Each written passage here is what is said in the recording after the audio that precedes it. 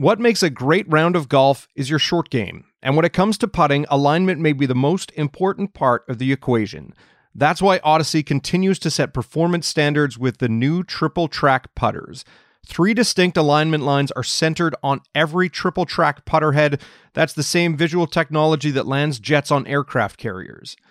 You'll be amazed at how easy it is to line up so you can focus on making a great stroke. Get lined up with the new Triple Track putters at CallawayGolf.ca. This episode is part of Postmedia's Reopening Canada series, a look at how the country's economy is recovering as the COVID-19 pandemic begins to ebb. The COVID-19 pandemic sent shockwaves through nearly every sector of Canada's economy. Among those hardest hit was the air travel industry, as restrictions on movement and social distancing rules meant no one was flying. Now the economy is starting to reopen, airlines and airports are facing a struggle to coax passengers to return to the skies. I'm Dave Breckenridge, and this is 10-3. I talk with Down to Business podcast host and Financial Post reporter Gabe Friedman about how big a hit airlines and airports have taken, what measures are being taken to make passengers feel better about flying during a health crisis, and what roadblocks they face. Don't forget you can subscribe to this show on Apple Podcasts, Stitcher, Spotify, wherever you get your favorite podcasts. We'd love it if you could leave us a rating, a review, and tell your friends about us. So, Gabe, one of the sectors in Canada that's taken arguably one of the biggest hits amid the COVID-19 pandemic is the airline industry and kind of everything that comes with that, airlines and airports. As we look at it right now, how bad are things in that industry? It is almost impossible to sugarcoat it or to make it sound like things aren't that bad, because when you talk to anyone in the industry about the number of flights down, the number of layoffs, they're massive. There's also this larger looming question about people's attitudes and whether people aren't flying right now and whether they will feel comfortable flying again is sort of a question. Revenues are down in nearly every way. And as businesses, this is, I think, one of their darkest moments. So when we talk about airports being empty or flights being shut down, what are we looking at in terms of numbers? So just to give you an example of where we're at, I saw a recent stat that said the number of daily flights across Canada has declined from about 12,000 to 2,000. Like, that's not even taking into consideration whether those flights are fully booked or not. So the impact has been like nothing less than severe, extremely severe. We've seen stories from across the country of places that are normally bustling being veritable ghost towns. You know, what has it meant for airports in the country? What do places like Vancouver or Toronto or Calgary look like right now? I went through some of the airports. I looked at big airports like Vancouver, which tend to have a little bit more international travel than an airport like Winnipeg. Calgary is maybe somewhere in between of them. All 3 of them, when I spoke to them, I spoke to people at airports there in late to mid-June, said that the amount of people entering and leaving was down between 90 and 97%, depending what airport you were at. So, think about a business, if your airport's traffic is down 97%, figure your revenue is that's a proxy for the revenue they're taking in. No one can survive on 3 to 10% of normal revenues. They're just, your operations are too big. It probably doesn't even cover your overheads. So there is this impending crisis going on that's out there. Yeah. And I mean, when we're talking about airports, you have flights that are down across the country, airlines that aren't running. You have a whole industry around airports themselves. You have retailers and you have the airline staff at the airports and you have baggage handlers and customs people and all of that. What does this mean for the industry? Like what are we seeing in terms of job loss around this shutdown? Yeah. So job loss has been one of the biggest aspects of the crisis for air travel. There was initially all flights were sort of suspended for some period as coronavirus started to spread across Canada and North America. Then you saw gradually certain flights begin again. And there were this initial round of layoffs, but there's also been more layoffs now, as I think WestJet was most recently in late June said they announced around 3,000 layoffs. And Wow. it's a huge number. And I think there is some questions about sort of what the path forward is. At the airports themselves, I think a lot of the stores are closed just because there's not enough air traffic in there. I think the sort of lowest point of air travel is behind us. I talked to someone, I guess it was in Winnipeg, who was saying there was a day in either April or early May where there were less than 100 people boarding, which you can imagine one of these hulking. We all know what airports are like, how they're huge and they're vast, and even when they're that big, they sort of feel a little empty. But with just like less than 100 people in them, these are, as you said, I think, ghost towns. Someone said to me that they're not a comfortable place to be in right now. People are a little nervous. They seem like high risk places to be. Nobody wants to be flying right now. In a lot of cases, no one is flying, or at least the airlines aren't flying. Like, where are the airlines at now in terms of flights? Are there still some that aren't running in Canada? Yeah, there are. Porter, which flies out of Billy Bish, it flies within Canada, different places. It's one of the smaller airlines. They're now saying that they're going to restart flying at the end of August. So essentially, they're skipping the entire summer. Other airlines, Air Canada, recently sort of canceled its flight travel to a couple regional airports, more than a couple in Canada, predominantly in the eastern side of Canada, Quebec and New Brunswick. Everyone is basically operating reduced flight schedules, or no schedules at all. It's a shell of its former self. I mean, I think as much as any other industry, the airline industry has been completely hammered by this pandemic.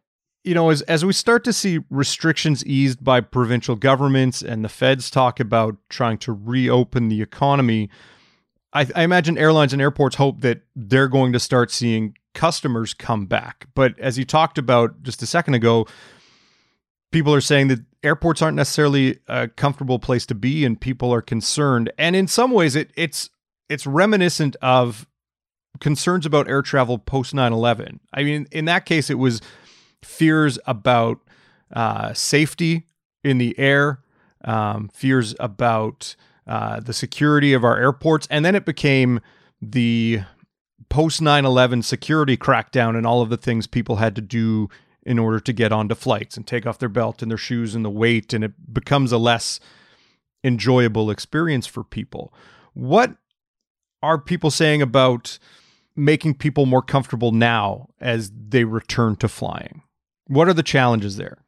Yeah, if you think about it for a minute, right now is in some ways, it's the worst time for the airlines. But in terms of changes that can be made, there's a lot of opportunities because you have these vast structures. There's not a lot of people going through them. If you wanted to try out different technology that you were using, now would be the time to do it when you have, say, a couple thousand people as opposed to 75,000 people when there's lines snaking out the door and it's just a total zoo. Now is the moment when you can try new technologies. And so I was actually had a long conversation with the vice president of operations at Vancouver's airport. And she was telling me that there's a lot of hope that this time can be used to transform the airport experience, that we can make it a little bit more of a seamless experience so that, instead of going to the airport, printing out a baggage ticket, presenting the baggage ticket to someone else, then taking your baggage to another counter, dropping off your baggage, having to show those tickets to like 16 different people and exchange, hand it over to them, hand your passport over, that we can sort of make this a more touchless experience was the word that she was using. But also I think there's ways to rethink like queuing or, standing in line. If there's technology we can implement that can make it a little more smooth, certainly I think that would entice some people back. So there is that issue. There's also a concern though, a lot of the airports I spoke to just really want to see people get back and they think that some of the health advisories and some of the restrictions that have been placed on air travel by the government are too severe. And so when you talk about what airlines and airports are doing, there's a lot of social distancing measures, a lot of people in the airports coming in and cleaning the screen after one person uses it. There's the staff to customer ratio or traveler ratio is low enough that they can do that. And until recently, they had been booking every other seat. Every airline had been doing this, booking every other seat. But that's starting to fall away now. And I think that's a sign that some of the airlines believe that some people or more people are ready to travel. Mm-hmm. And when we talk about kind of changing the experience in airports and making sure things are cleaner and even airlines looking at distancing on planes, does this come at a cost for people? Like, are people paying more in fees now so that the airport can afford to make some of these changes? Or are they paying more for flights because the airlines are putting less people on the planes? Or is it the reverse happening in that airlines are having to reduce their, or is it the reverse happening that airlines are having to reduce their fares to entice people to come out and fly again? Yeah, I know. It's one of these questions that I haven't seen any great data. Anecdotally, you hear from people if you ask that there are a lot of deals out there if you want to fly right now. I actually just looked before we got on the call to see how much flights would cost. Like, I looked at Toronto to New York, which is a flight I've booked before. It was on the, I think I don't remember which airline I looked at, but it was about $350, which is in line with, I think, normal pricing. But there is a strong possibility that prices will rise if they haven't already. I know that airports charge every customer something called an airport improvement fee. You're only allowed to raise that once every year, but it's going up a lot in Winnipeg, for instance, because there's just no traffic there and they still have to pay for their overhead and they have, debt holders they have to pay back. So that's the easiest way for them to raise money. Now, it's not that much. I think it's like $12 per ticket, but it was a big raise. I think it was $25, so it's $13. They're raising it from $25. They've applied to raise it from $25 to $38, and that happens in the fall if it happens. And when it comes to the airlines, like, planes are not cheap to fly. Airlines people have criticized airlines for trying to nickel and dime passengers. You get less stuff. They don't carry as heavy meals anymore. They charge you for bags. They want to cram as many people on a flight as possible. So presumably they want more people on the planes, but with that comes concerns around distancing and cleaning and how they're balancing that with the desire to be able to run a profitable business. How does that all factor in when you're talking about a potential health crisis in a flying metal tube? Yeah, so I think initially it looked really good. I remember reading about this. They're saying they weren't going to book the middle seat on these on airlines anymore, so that you could have a little more distance from your passengers. And anyone who's flown in a middle seat knows what kind of an experience that is if you've sat there for any duration. I happen to be pretty tall, and I find it absolutely intolerable. But that being said, those people airlines are starting to do away with that measure, which suggests that there are people who are willing to fly in those seats. So, again, I looked at reaction to that when I think Air Canada and maybe it was WestJet announced that. And the reaction on Twitter, for instance, people said some people were like, I'm going to maintain my social distancing from these airlines. Which I think is a natural thought. Like, I wouldn't want to sit next to a stranger for any amount of time longer than, really any amount of time. Mm-hmm. But like you said, these things are expensive to fly. And if you have to go somewhere, I think people are willing to take chances. Yeah.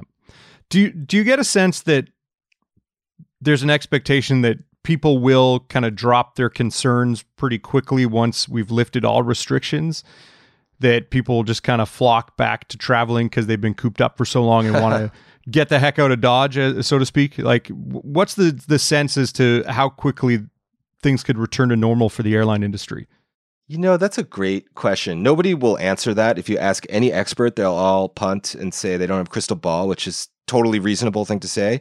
I'm going to go out on a limb here and say, I remember after the 9/11 terrorist attack, there was a similar sentiment where people were saying, no one's ever going to fly again. How could we trust it? How could we possibly do this? And, here we are almost 20 years later, and I think everyone has sort of normalized the security measures and feels somewhat comfortable flying from a security perspective, or did at least prior to the pandemic. So, yeah, I think that, I don't know. I tend to think that if the government tells you have to stay home, people reluctantly stayed off planes, but over time, people's anxieties about health concerns around coronavirus will ease. And if we get a vaccine in the next year or two, whenever that happens, I think a lot of people's concerns would fall away, I tend to think. You mentioned the government and restrictions that they put in place. What is the government doing to help the airline industry, or what are the expectations in the industry for government assistance? The industry, I think if you look around, I think Air Canada's CEO even publicly sort of lambasted the government for not doing enough. Airport executives are hoping for more. What airport executives told me they're doing is all airports, or almost all airports in Canada, basically are built on federal land that the federal government leases to them. And it's leased to them at a set percentage of their revenues. So 11% of their revenues. So theoretically, they would have to pay less now because there's less traffic, but the federal government has waived those lease fees. So that's airports. They've also agreed, I heard from someone, there are certain lending opportunities available to airports if they want it. In terms of airlines and some of the businesses that work in airports, the federal government has a pretty big stimulus and economic recovery package, which includes all sorts of things like wage subsidies. So those sorts of remedies are available, I think those would be available to the airlines. But there is a real hope that there may be some sort of bailout. It may be one may be necessary if the current market conditions persist. Gabe, thanks for your time. Thanks so much for having me on the show, Dave. It was great talking to you. 10-3 is produced by Carson Jarama. Theme music by Bryce Hall. Thanks to my guest, Gabe Friedman. More from him at financialpost.com. And don't forget to subscribe to Down to Business wherever you get this show. I'm Dave Breckenridge. Thanks for listening.